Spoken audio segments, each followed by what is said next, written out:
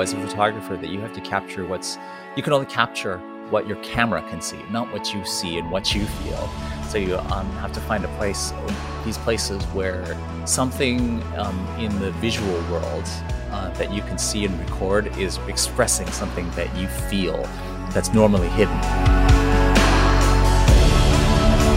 Welcome to the We Are Photographers podcast from Creative Live. I'm your host, Kenna Klosterman, bringing you true stories from behind the lens and behind the lives of your favorite photographers, filmmakers, and creative industry game changers. From their struggles to their wins, we get the real human stories about why they do what they do. I believe there is something to learn from everyone's story. Listen, get inspired, and discover why, in the end, your creative journey is all worth it. This is We Are Photographers, and these are our stories. Hello, everyone, and welcome back to Creative Live. I am your host, Kenna Klosterman, and we are here for another episode of our podcast, We Are Photographers. And today's guest is Keely Yuyan, and Keely is a documentary photographer, contributor to National Geographic magazine and other publications. His work is informed by his ancestry, which is both Nanai and Chinese American. His work truly explores the relationship of humans to the land, and very much through different cultural perspectives and not just his own. He has been named one of PDN's 30 Under 30. He is a National Geographic Explorer and a member of Indigenous Photograph as well as Diversify Photo. And in addition to his photography skills, I'm excited to talk to Keely about his mad primitive survival skills as well as his building traditional kayaks, and of course, most of the year he can be found up north in the circumpolar Arctic. So, Keely Yuyan, thank you so much for joining us today. Pacho Guapo, it's nice to see you, Kenna, and thanks so much. That was quite an intro. Well, you have quite a past and quite a future, and just are doing some really incredible work. I have listened to some of your Nat Geo talks and some other podcast episodes of you, and first of all, you're just such a joyous person to listen to. So that was sort of one of the things that I took away, and I think it's. I know I've heard you talk about sort of that someone's personality and the way that you can kind of dive in and start to interact with the people that you're working with is a very valuable thing to have. So we'll get to that. But again, just an honor to have you on the show. As we were scheduling this, you talked about how we're now in April 2021. As we're recording, and that it is getting into assignment season for you. So what does assignment season look like for you?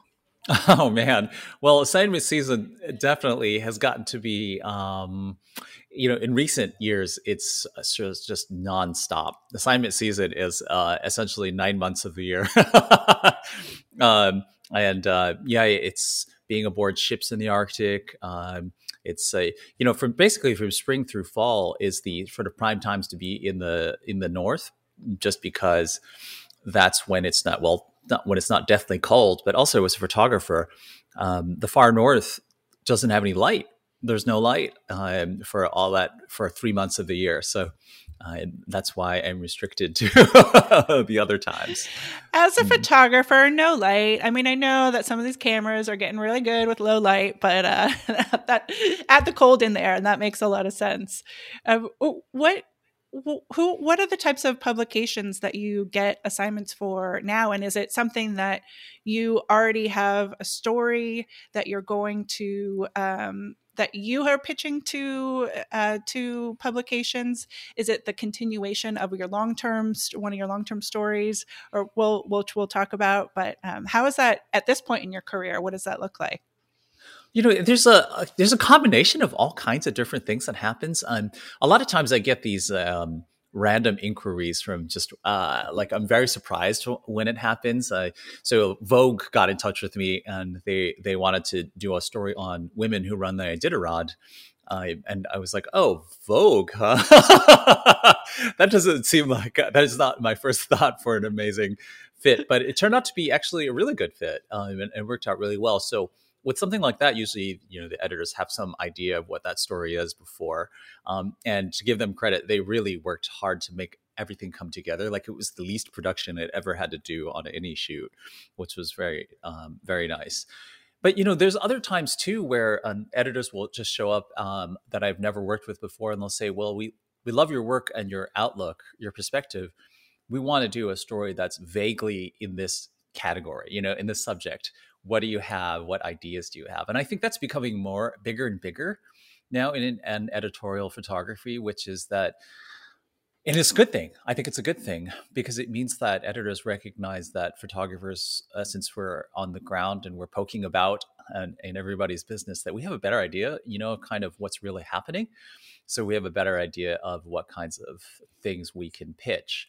And I think it's especially important when it comes to things in terms of representation for people of color and other minorities, because we exist in worlds that a lot of times the editors don't.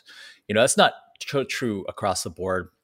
There are lots of pretty diverse editors, and it gets more diverse every single day. But especially for someone like me, who, I wouldn't say I'm super specialized, but there's just not many. There are not very many indigenous photographers, and not a lot of people that work in the far north also. So yeah, it gets to be, so anyone who's interested in any of those things, especially if they intersect, they are knocking on my door. Including Vogue. Right, including Vogue. Uh-huh. Which again just goes to show you never know. You just never know, what's going to come your way. And I've to that point, I've heard you talk a lot about the importance of those relationships with your editors, in different publications and such. And then, it can turn from this, like, hoping somebody is going to, to see me, to, like, they truly know you and have interacted with you. How did you come about sort of developing these relationships? And I do want to talk about obviously some of that work up north as well, but take us back to getting started. Yeah, gosh, that's a good question. I mean, I think I just have, like, my personality wise, I am an extrovert, but I wouldn't say that I'm, like, very extremely extroverted or anything like that. I'm kind of, like, right in between. But I just have a very strong sort of relationship orientation. Like, when I meet someone, I want to be their friend. I want to hang on. I'm very friendly, and anyone who I'm going to spend talking to, if I'm going to talk to you at all, I find you interesting, and I want to talk to you a lot. I want to hang out with you and really get involved in your world. And so I sort of see all of those anytime I run into someone and hang out with them as an opportunity to get to know someone better and find out about what's going on in their world. That's how I learn about things. And so when I got started, I was an assistant for a while. In commercial photography. I thought that commercial photography was going to be the way forward for me. And I was doing work at REI, at the REI studio. I eventually moved up to actually doing shooting for REI. But at some point, REI actually went in-house after I started working there, or after I started shooting there. And it was like a moment in time where I realized, oh gosh, well, they're doing this thing and I'm no longer going to be shooting at REI because I want to be a freelancer. I don't want to work there. And it was a moment I realized, well, gosh, what do I really want to do as a photographer? And I recognized that I needed to move into documentary. So thus begun my path to really becoming a photographer, because it was suddenly way harder, but it also made me only work on the stuff that I actually wanted to do. And right around the same time, another sort of thing happened that was very lucky. I got to be an assistant for National Geographic photographer Robert Clark, who has been a long-time geographic photographer. And we hit it off. Of course, we had a great time hanging out. and he was really interested in the boats, and he was interested in my photography, and he looked at it, and he said basically like, gosh, I want to show this to my editor. Here, let me. And so he opens up his laptop and is sending off an email to his editor. And I was like, no. Hold on. And because the thought of working for National Geographic had never even occurred to me, right? Like it's I don't know why that is, because I certainly grew up with Nat Geos in the basement. I spent a lot of time down there lurking with the cats and piles of Nat Geos. So yeah, which is interesting. Yeah, it's interesting because so many people do think like, if they're into photography and into that, style of photography as well, photojournalist, editorial, it's like, I want to be a Nat Geo photographer as like this dream. But do you think it's because even though you were looking at a lot of photography, like you weren't like being a photographer wasn't your thing yet? Or I don't know. I'm not sure. I think probably because I just don't come from a culture, any of my cultures that I come from. And sort of my family's experience in the U.S. is just, they're just so pragmatic. I'm sure if I came from a family full of people in media, that I would know about it and I would be thinking about all this stuff. But instead, it was mostly my parents thinking like, gosh, you got to be a doctor or a lawyer or an accountant or something, something that's safe and will make money and you will survive the next depression that comes or whatever. So it never occurred to me. But of course, once Robert raised that possibility, then I realized that was a real thing. And that was something that seemed very actually doable. I think another weird thing about it too, is I think as a minority in the US, I had never really thought that kind of thing was possible.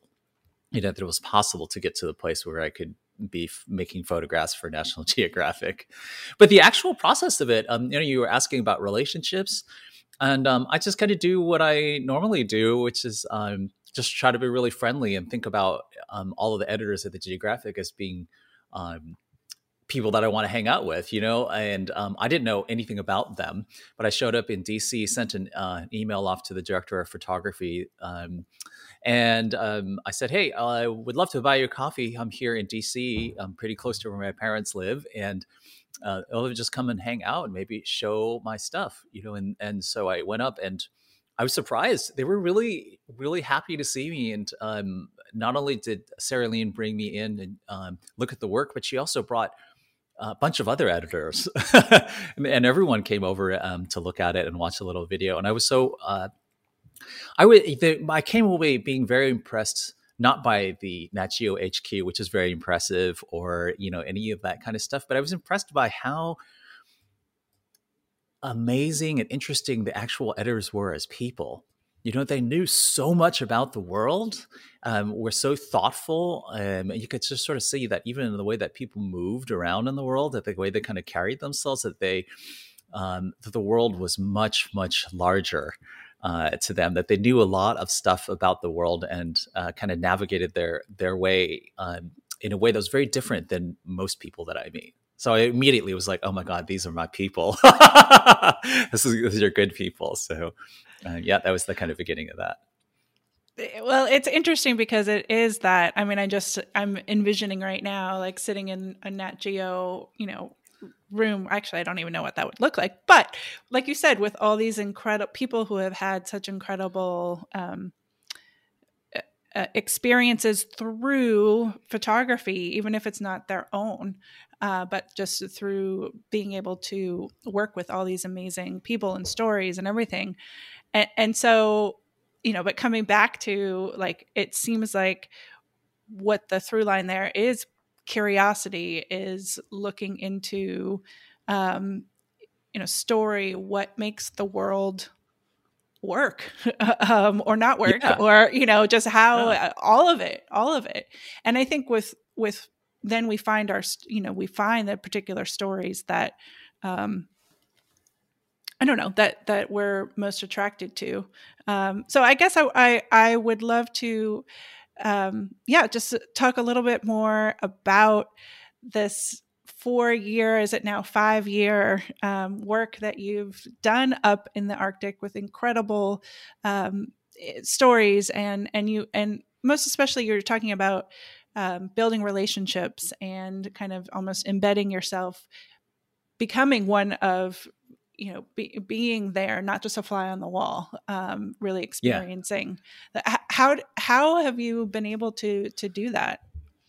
Well, there's it's easier, certainly easier now to go back to a community that I've become a part of, and that's the goal, to be there, to go to a place often enough that that not only am I a part of the community and people look forward to me coming back as much as I look forward to going there, but also another cool thing about it is that, well, maybe cool, but a cool thing about it is that I'm also accountable. Like if I keep going back to a place, I'm accountable because the people know what I've said and printed and done, how I've treated people. And that accountability is a really wonderful thing, actually, because it makes you a better journalist and a better human being, and it's just sort of a weird thing that I think when there's a journalism in the past has been so colonial in this sense, like, here, let's go over here and do this work here and never come back again. So whatever work we do, we don't have no feedback. I actually have no idea how we did on that story as far as the people who are actually in the story. So that's kind of a funny thing. But yeah, I love when I go to a new place, there's all kinds of different entries into it. Nowadays I tend to do a lot of research and I know enough people that have a cousin or brother or something like that in the new place that I'm going to. So I try to make some kind of connection before I go. But there's lots of places where I go where I don't know anyone at all, and I have to go in cold. And a lot of times I just try to, I think this is a real big cultural difference also in the way that we kind of carry ourselves in the world. If you're American or Canadian, often, or just, generally kind of Western European in general, there's a real desire to not infringe on other people, to not impose on other people. So, you walk around and you don't want to bother people who are walking around in the street. You don't want to go up to people and talk to them. You feel embarrassed about that kind of thing. But from the cultures that I come from, that's not really true. We obviously don't want to impose on other people, but like one of the things I do, for example, if I show up in town in a place where I don't know a lot of people, I often will just walk around and look for landscape photographs. Poking around in people's yards and walking around and seeing what's going on. Sometimes there'll be like a drying polar bear hide or like a boat or something that's interesting, and I'll just poke around. And eventually someone will see me. And, they'll walk out and that's the moment, right? That's the moment when most people give up. They're like, oh God, someone's confronting me. I have to run away now, and apologize. And I don't. I just start talking to them, and, what initially seems, I think, especially scary to a lot of non-native peoples is having a initially slightly hostile encounter with an indigenous person.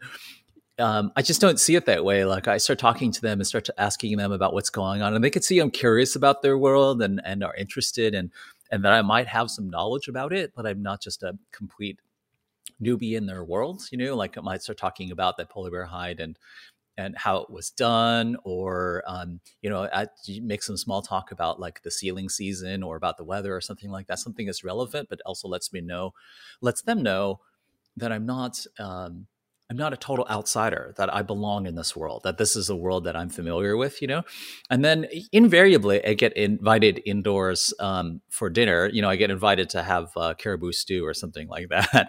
And this is juncture number 2, where a lot of people go wrong too, because this is when people say, oh no, I couldn't possibly, and they refuse to because they don't want to impose.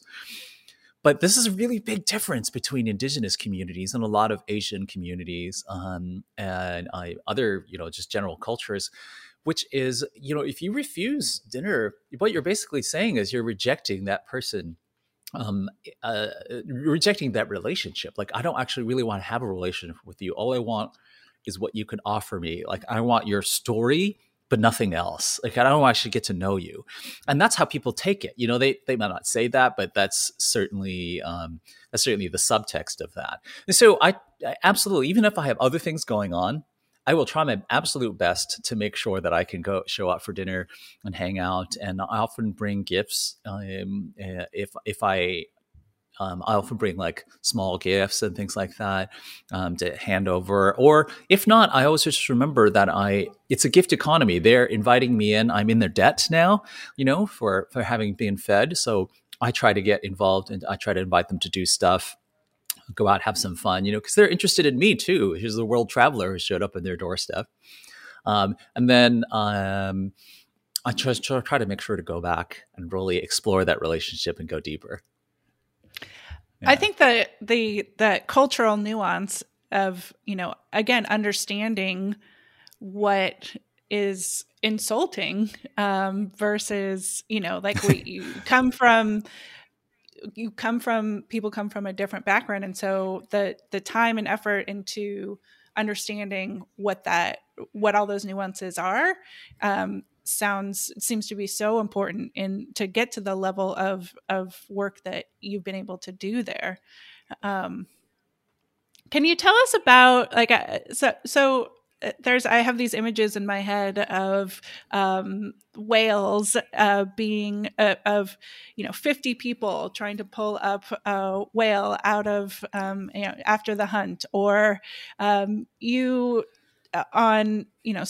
heard you talk about standing there for hours and being present in the moment, and without talking to each other, because that's sort of the zone you have to get in. And I know those are kind of two different things, but can you bring people to the Arctic and this community, and maybe a couple of stories of what it's like to be in the photographing side of it while you're experiencing there? Oh, sure. Yeah. Well, I mean, so we work on a lot of different indigenous communities, and a lot of them in the far north. The Iñupiaq are particularly one of my favorites, and I think part of it has to do with the fact that I just know everyone and have been there for so long that they're like family to me. I just booked my ticket for the spring whaling season this year, and I'm going to head over. And it's always a little bit of a challenge because every time I go up there, there's a huge housing shortage, and the hotel that's there is $350 a night. So I'm obviously not going to stay there unless I'm on assignment. And even then, I try not to spend $350 a night. But there's a real housing shortage. So the only way to actually stay in a lot of these places is to hang out with local people and be invited into their homes, or, to ask for a place to stay. And so it's always a little bit of a challenge. That's a logistical hurdle I have to overcome every single time. But it's also really, really pays back. It really pays for itself. So I absolutely love being up there, and the edge of the sea ice in the springtime during the spring whaling season. For those that are listening that don't know anything about the whaling season, so Iñupiaq are an indigenous Alaska Native group that is a subgroup of the Inuit that span across the entire Arctic. And Iñupiaq have been hunting whales for a really long time. And in fact, I think generally Westerners really view whaling in a very negative light. But I think people don't really know that the reason we view whaling in such a negative light is because essentially Europeans and early Yankees basically hunted whales to extinction, so now we have this like kind of attitude about whaling, which is this complete blowback from having harvested something to complete annihilation. But there's another way. You can, in fact, hunt whales and have a deep relationship with them and actually care and love for them. And I actually make the arguments that when you look at whales from the indigenous perspective, by hunting them, by having a relationship with them, that you actually care much more deeply about whales, because you understand them and you depend on them. You and your family's life depends on that whale. So the Iñupiaq have actually tripled the population of whales in the last 40 years, which is pretty amazing, while hunting them. So I just want to kind of throw that contradiction out there, because Westerners will see this as a contradiction. How can you hunt and raise the population? It's just not a contradiction in my world. So that being said, like being up there in the springtime on the Arctic sea ice with the whaling crew, it's not most of that time really spent is doing everything except what people imagine whaling really is, which is throwing a harpoon at a whale. The vast majority of 99.9% of the time, what we're doing is we're hanging out with each other. We are pickaxing blocks of ice to create ice trails. We're standing by the edge of the water, watching for whales, listening as the eiders fly by in like a long, giant migration that might extend from one side of the sky to the other. It's smelling the ocean. You know, you're standing on the ice and you look around, everything's covered in snow and glacial blocks of ice, but there's also the sea. It's a really incredible thing to be in that particular environment. It's really it's like no other place on Earth. It's a bit hard to understand. And then also the community vibe of it too. So, you know, there's that really deep spiritual moment when you're standing watching the whales for hours on end, you know, and your brain kind of shuts off.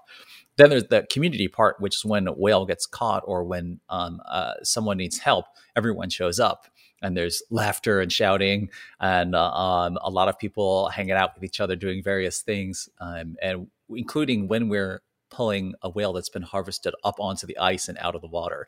It takes 50 to 100 people to do that. We get these giant pulleys, like pulleys that are bigger than a desk.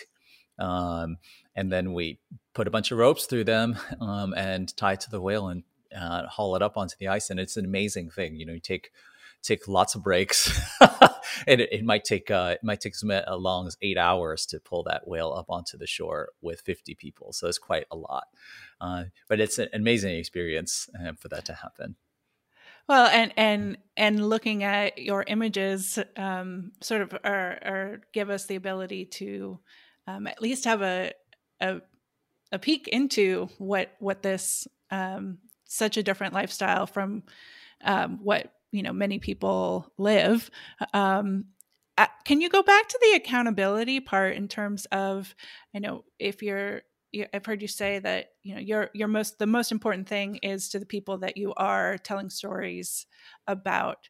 Talk to me about like coming back to them with the images or what they see as the impact of those images being seen by the rest of the world.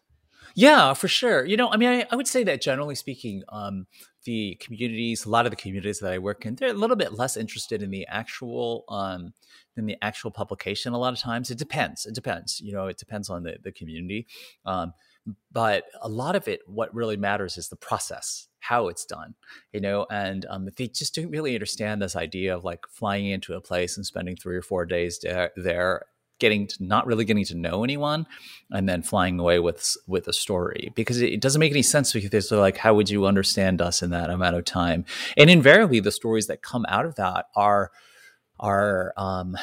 deep cultural biases that have the kind of superficial padding, the superficial padding of what looks like the place, you know, because a photograph is really nice in that way. Documentary photographs don't lie, but they can also tell, they could significantly misrepresent what's going on when you don't understand it.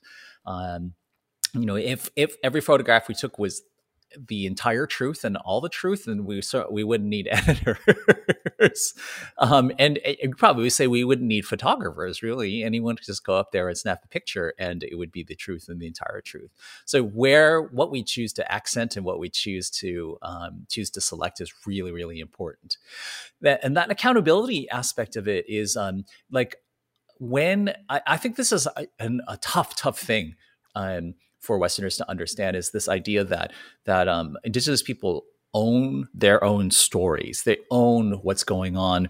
And they really want they have communal sharing over any kind of that knowledge, including their own story. And so when someone comes in, the Western world believes, though, that if you take the picture, that it belongs to you. If you write the story, it belongs to you. And the communities don't see it that way at all. It makes no sense to them. So over time, they've started to understand that, you know, they like understand now. They've seen it happen so many times where they've been totally misrepresented. And they understand now, oh gosh, well, they don't really think this way. They don't get it. So, but they really do value it when someone comes in and believes in that communal idea. So I'm not saying that I don't think that that every single person should go in and do this kind of long form reporting. I don't think that's totally necessary, and certainly not every person who reports on Indigenous community needs to be Indigenous. Like you know, if you're Lakota, you don't have to be, or so if you're working in Lakota territory, you don't have to be a Lakota to report on that. But I do think that it's really important that we have Lakota that are reporting on that, right? So right now, the main thing is that there's just not enough people who are actually reporting on these things and talking about these things that understand them better, more deeply, are invested, are accountable, So like, for an example, if a Lakota person goes to Pine Ridge and tells a story there, if the Pine Ridge residents look at that story and they're like, wait a minute, this isn't us, that Lakota journalist is going to be in trouble because their aunties and family, they're going to get in hot water for all of that. And, they probably won't be allowed to report there again. Everyone knows who they are. Right? They know their family, et cetera. And that accountability is really deeply entrenched. But the chances of that thing happening in the first place, of that problem happening in the first place, are low because you're Lakota. So you're born and raised and you don't have the same cultural assumptions that, right. A non-Lakota will. Right. Right. I mean, coming back to the issue of, not enough Indigenous photographers out there working. Can you talk a little bit about the organizations, Indigenous Photograph and Diversify Photo, for people who aren't familiar with them, whether it's, editors out there or, people in the industry or other photographers themselves, and what those missions are and what you're seeing happen? Yeah, for sure. Indigenous Photograph and Diversify Photo are actually quite different in a lot of ways, even though they are ostensibly about helping get more representation of photographers, of different kinds of photographers. So Indigenous Photograph is interesting because it's a collection of Indigenous photographers who are working and generally have national bylines. And there's not that many of us, especially now that it's been expanded to include Indigenous photographers from around the globe, globally. It's expanded a lot, so we have a lot more members. But just working in North America alone, there haven't been that many. But the cool thing about it is that it's not all just a bunch of photojournalists that are working in the same kind of way. The members of Indigenous Photograph are representing Indigenous issues and doing work that really thinks about Indigenous issues in often very new ways. Like the entire idea, for example, of going into a place and getting a story and coming back with it and printing it out is a very colonial thing to do. So there are some all of these kind of and the mediums of photography. Photography in particular is a very colonial medium. This idea that you sort of capture someone's likeness and then print it somewhere else for someone to see that you don't even know where it might go is really strange and unusual to a lot of Indigenous communities. And so what's nice about Indigenous photographs is that we found, although we're all photographers, we found different ways to use that medium to represent things that we're thinking about. Some of them are constructed narratives. There's like fine art kind of stuff, portraiture.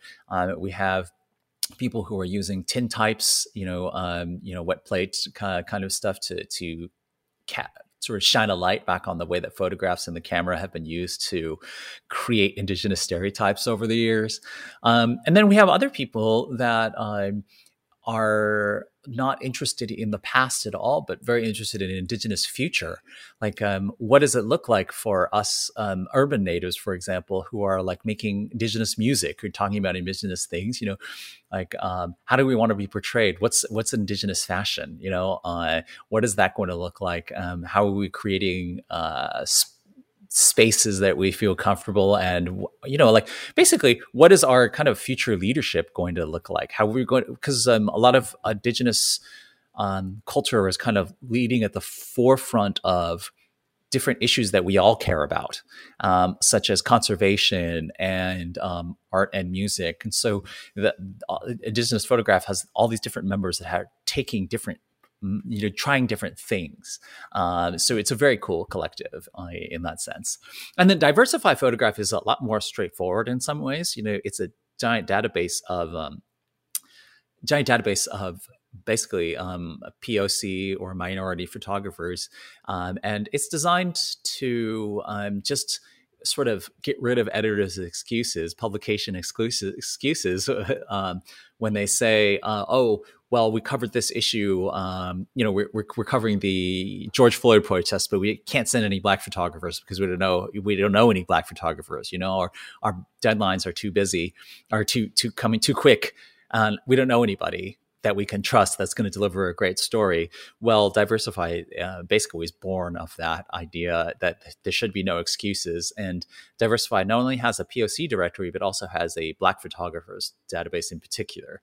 And there's all kinds of work. It's not just photojournalism or editorial. There's commercial photographers, some of whose work just kind of blows you away.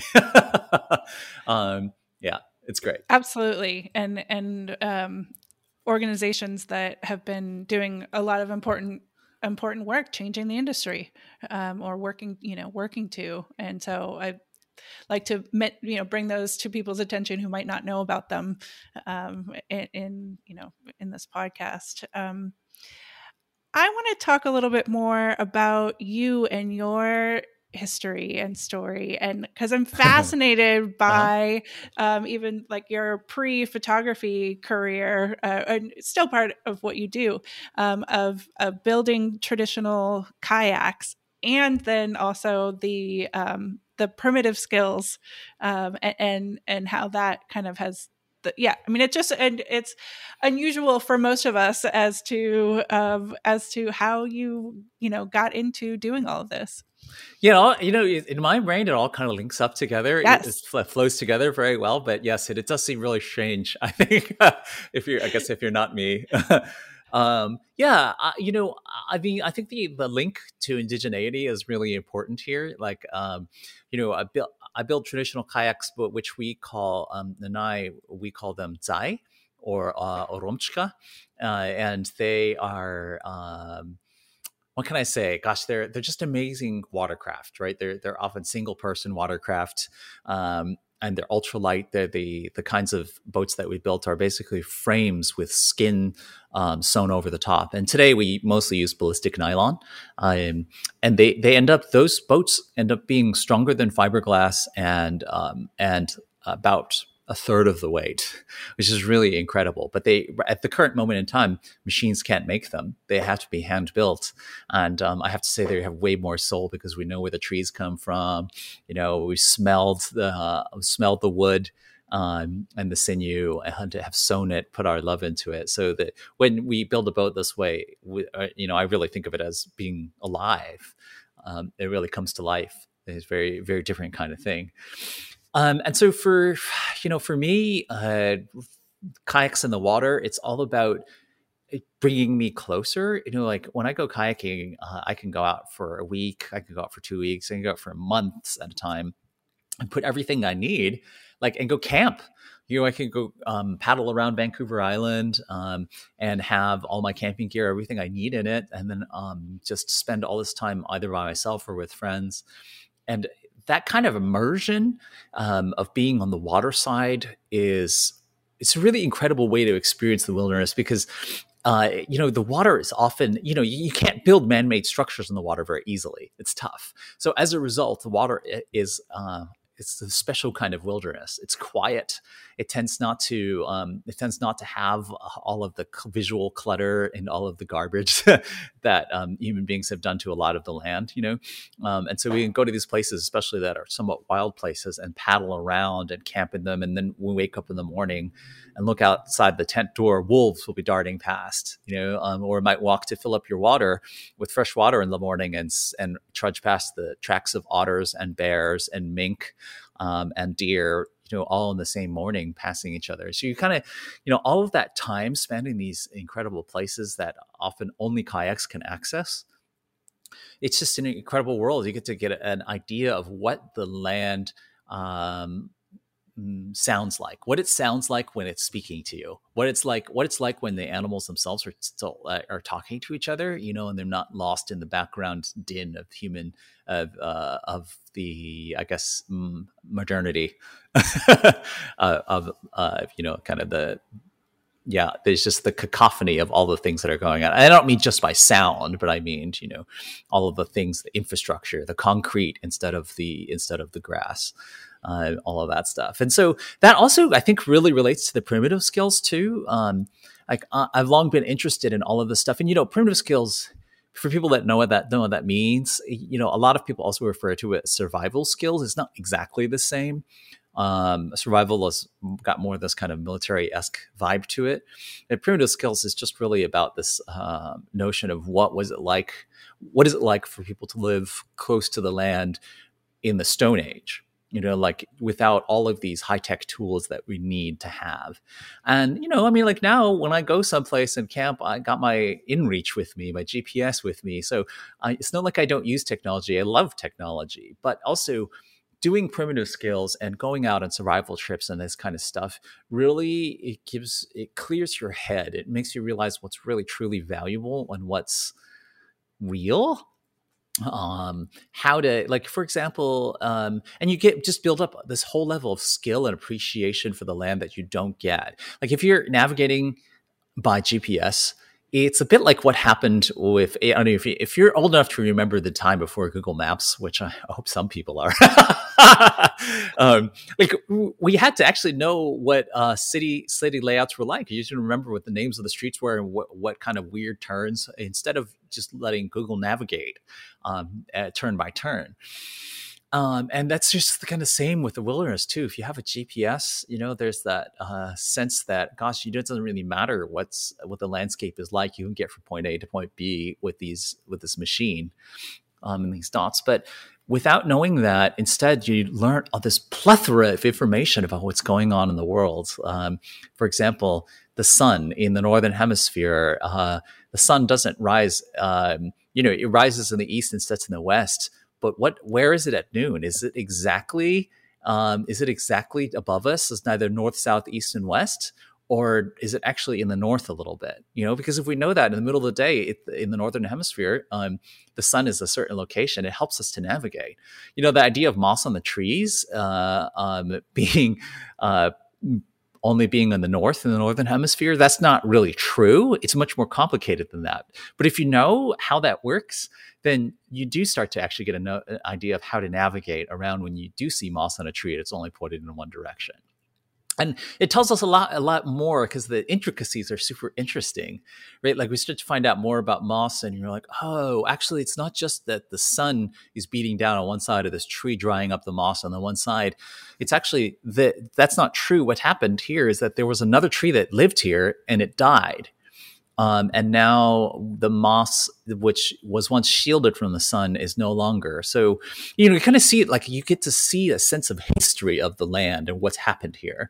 And there's all these little stories that are happening all around, embedded in there, if we can just learn how to listen to it. And that's a lot of what primitive skills is.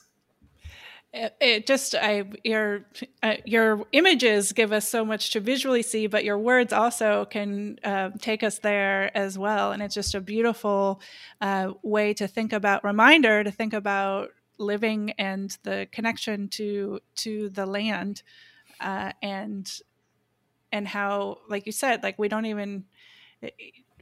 wouldn't be able to find our way around without GPSs now, right. Which is just it creates this sort of distance and lack of understanding again of what the land is providing to us and us providing to it, in the way that everything works. Can you talk a little bit more about your personal relationship to getting into sort of the spirituality of relationship to the land, and then how that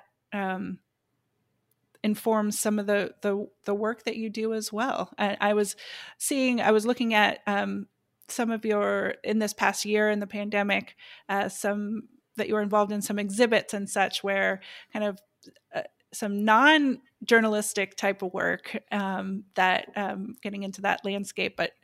Anyway, talk to us about that aspect of what you do.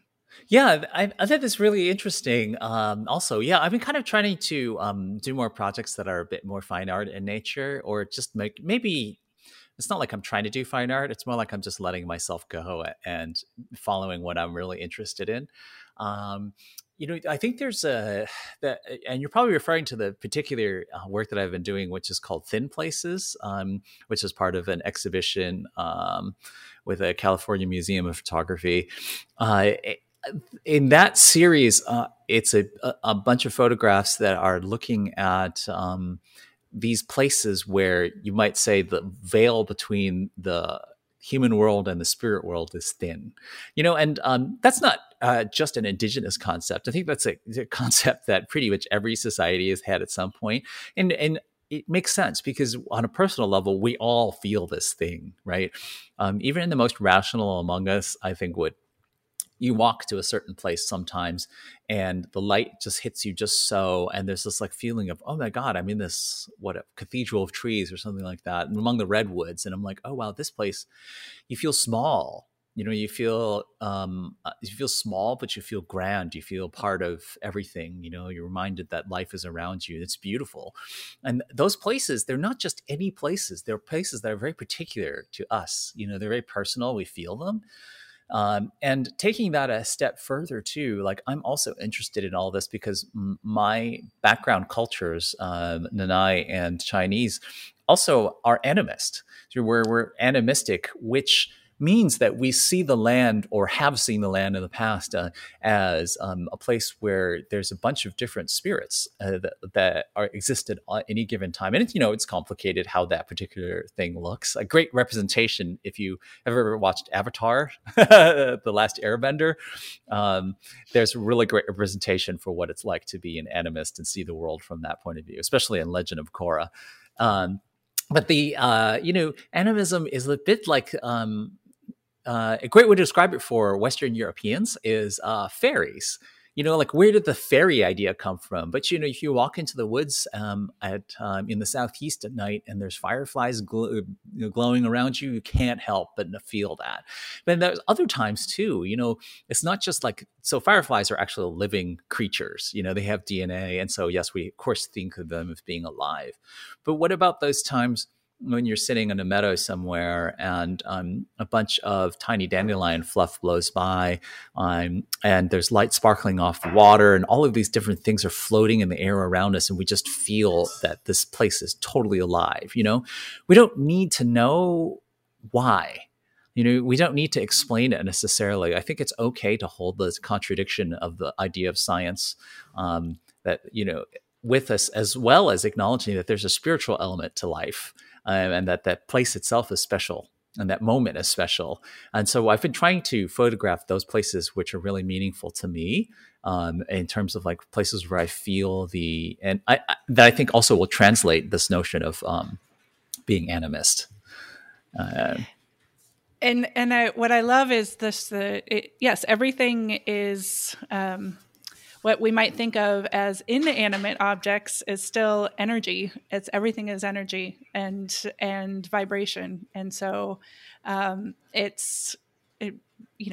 bringing that to light in landscape work in a different way, or being able to present that is a really beautiful thing. So I love seeing that work as well. Yeah, it's hard. I think there's a funny trick to it, which is hard because there's this kind of sort of self-deceit that you need to have in a certain way, because as a photographer that you have to capture you can only capture what your camera can see, not what you see and what you feel. So you have to find these places where something in the visual world that you can see and record is expressing something that you feel that's normally hidden. And so that's the real challenge of it in a lot of ways. Like me walking around and finding my thin places, that's easy just because, I don't have to do anything. I just have to go and feel them. But to actually express it in visual form is the challenging part. And sometimes I think about it, but a lot of times I just stumble on them, walk around in the Olympic rainforest and the light spot comes out of nowhere and cleaves this tree in half, perfectly in half. And I'm like, wow. What? I've never seen that before. How is that even happening? I'm sure I could figure it out. I'm sure it could figure it out, but is that important? No. And usually not to the feeling part as well, because I mean, that's the difference. There's in not just in landscape images, but going back to even, the type of documentary work that you do, it's the feeling part. Images can be perfectly exposed or technically perfect, but it is in my belief, it's a relationship and the energy between you and what you are creating with that. There's a relationship. Yeah. And you're brilliant at relationships, and therefore I want to make sure that everybody knows where to find you, follow you, continue to see the incredible stories that you are creating, and the work that you're doing. So where can people find you? I'm definitely on Instagram, which I think is how most people find me nowadays. And I just posted some pictures of muskox that flying back from Alaska that I got frostbite for. So definitely worth checking out those pictures. They're pretty, they're very different than in muskox photographs that I've ever seen before. So I'm very happy to share those. And that is at KiliYuyin.com, which is hard to spell, but it's KiliYuyin. And I'm sure it'll be in the show notes. And then also you can find all of my past stories, which I tend to write up as photo essays, including captioning information, and they're fun to browse through at Kili.com. So all kinds of different stuff there, spanning my entire career. Awesome. And more to come, for sure. Kili, thank you so much. And it's just been a pleasure to have you here on Creative Live. Thank you. All right, Vanyalan. Thanks so much, Kenna. Yeah, it's great. It's been fun chatting with you.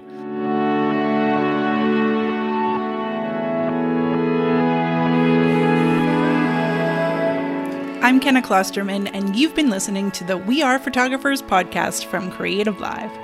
At Creative Live, we believe there's a creator in all of us. And yes, that means you. If you're looking to get fresh perspectives, inspiration, or skills to boost your hobbies, business, or life, head over to creativelive.com/creatorpass. As a Creator Pass subscriber, you have access to over 1,500 classes on demand. Whether it's photo and video, art and design, craft, entrepreneurship, personal finance, or even yoga, there is always something new to learn on Creative Live from the world's best educators. If you haven't already, be sure to subscribe, rate, and review We Are Photographers wherever it is you listen to podcasts. We'd love to hear from you, and a 5-star review goes a long way. You can stay up to date with everything happening at Creative Live by following us on social media at Creative Live everywhere. And I'm at Kenna Klosterman on Instagram and at Kenna K Photo on Twitter. If there's anyone you want us to feature on the podcast, just send me a message. Thank you again for being part of the global Creative Live community, and I'll see you all next week for another episode of We Are Photographers.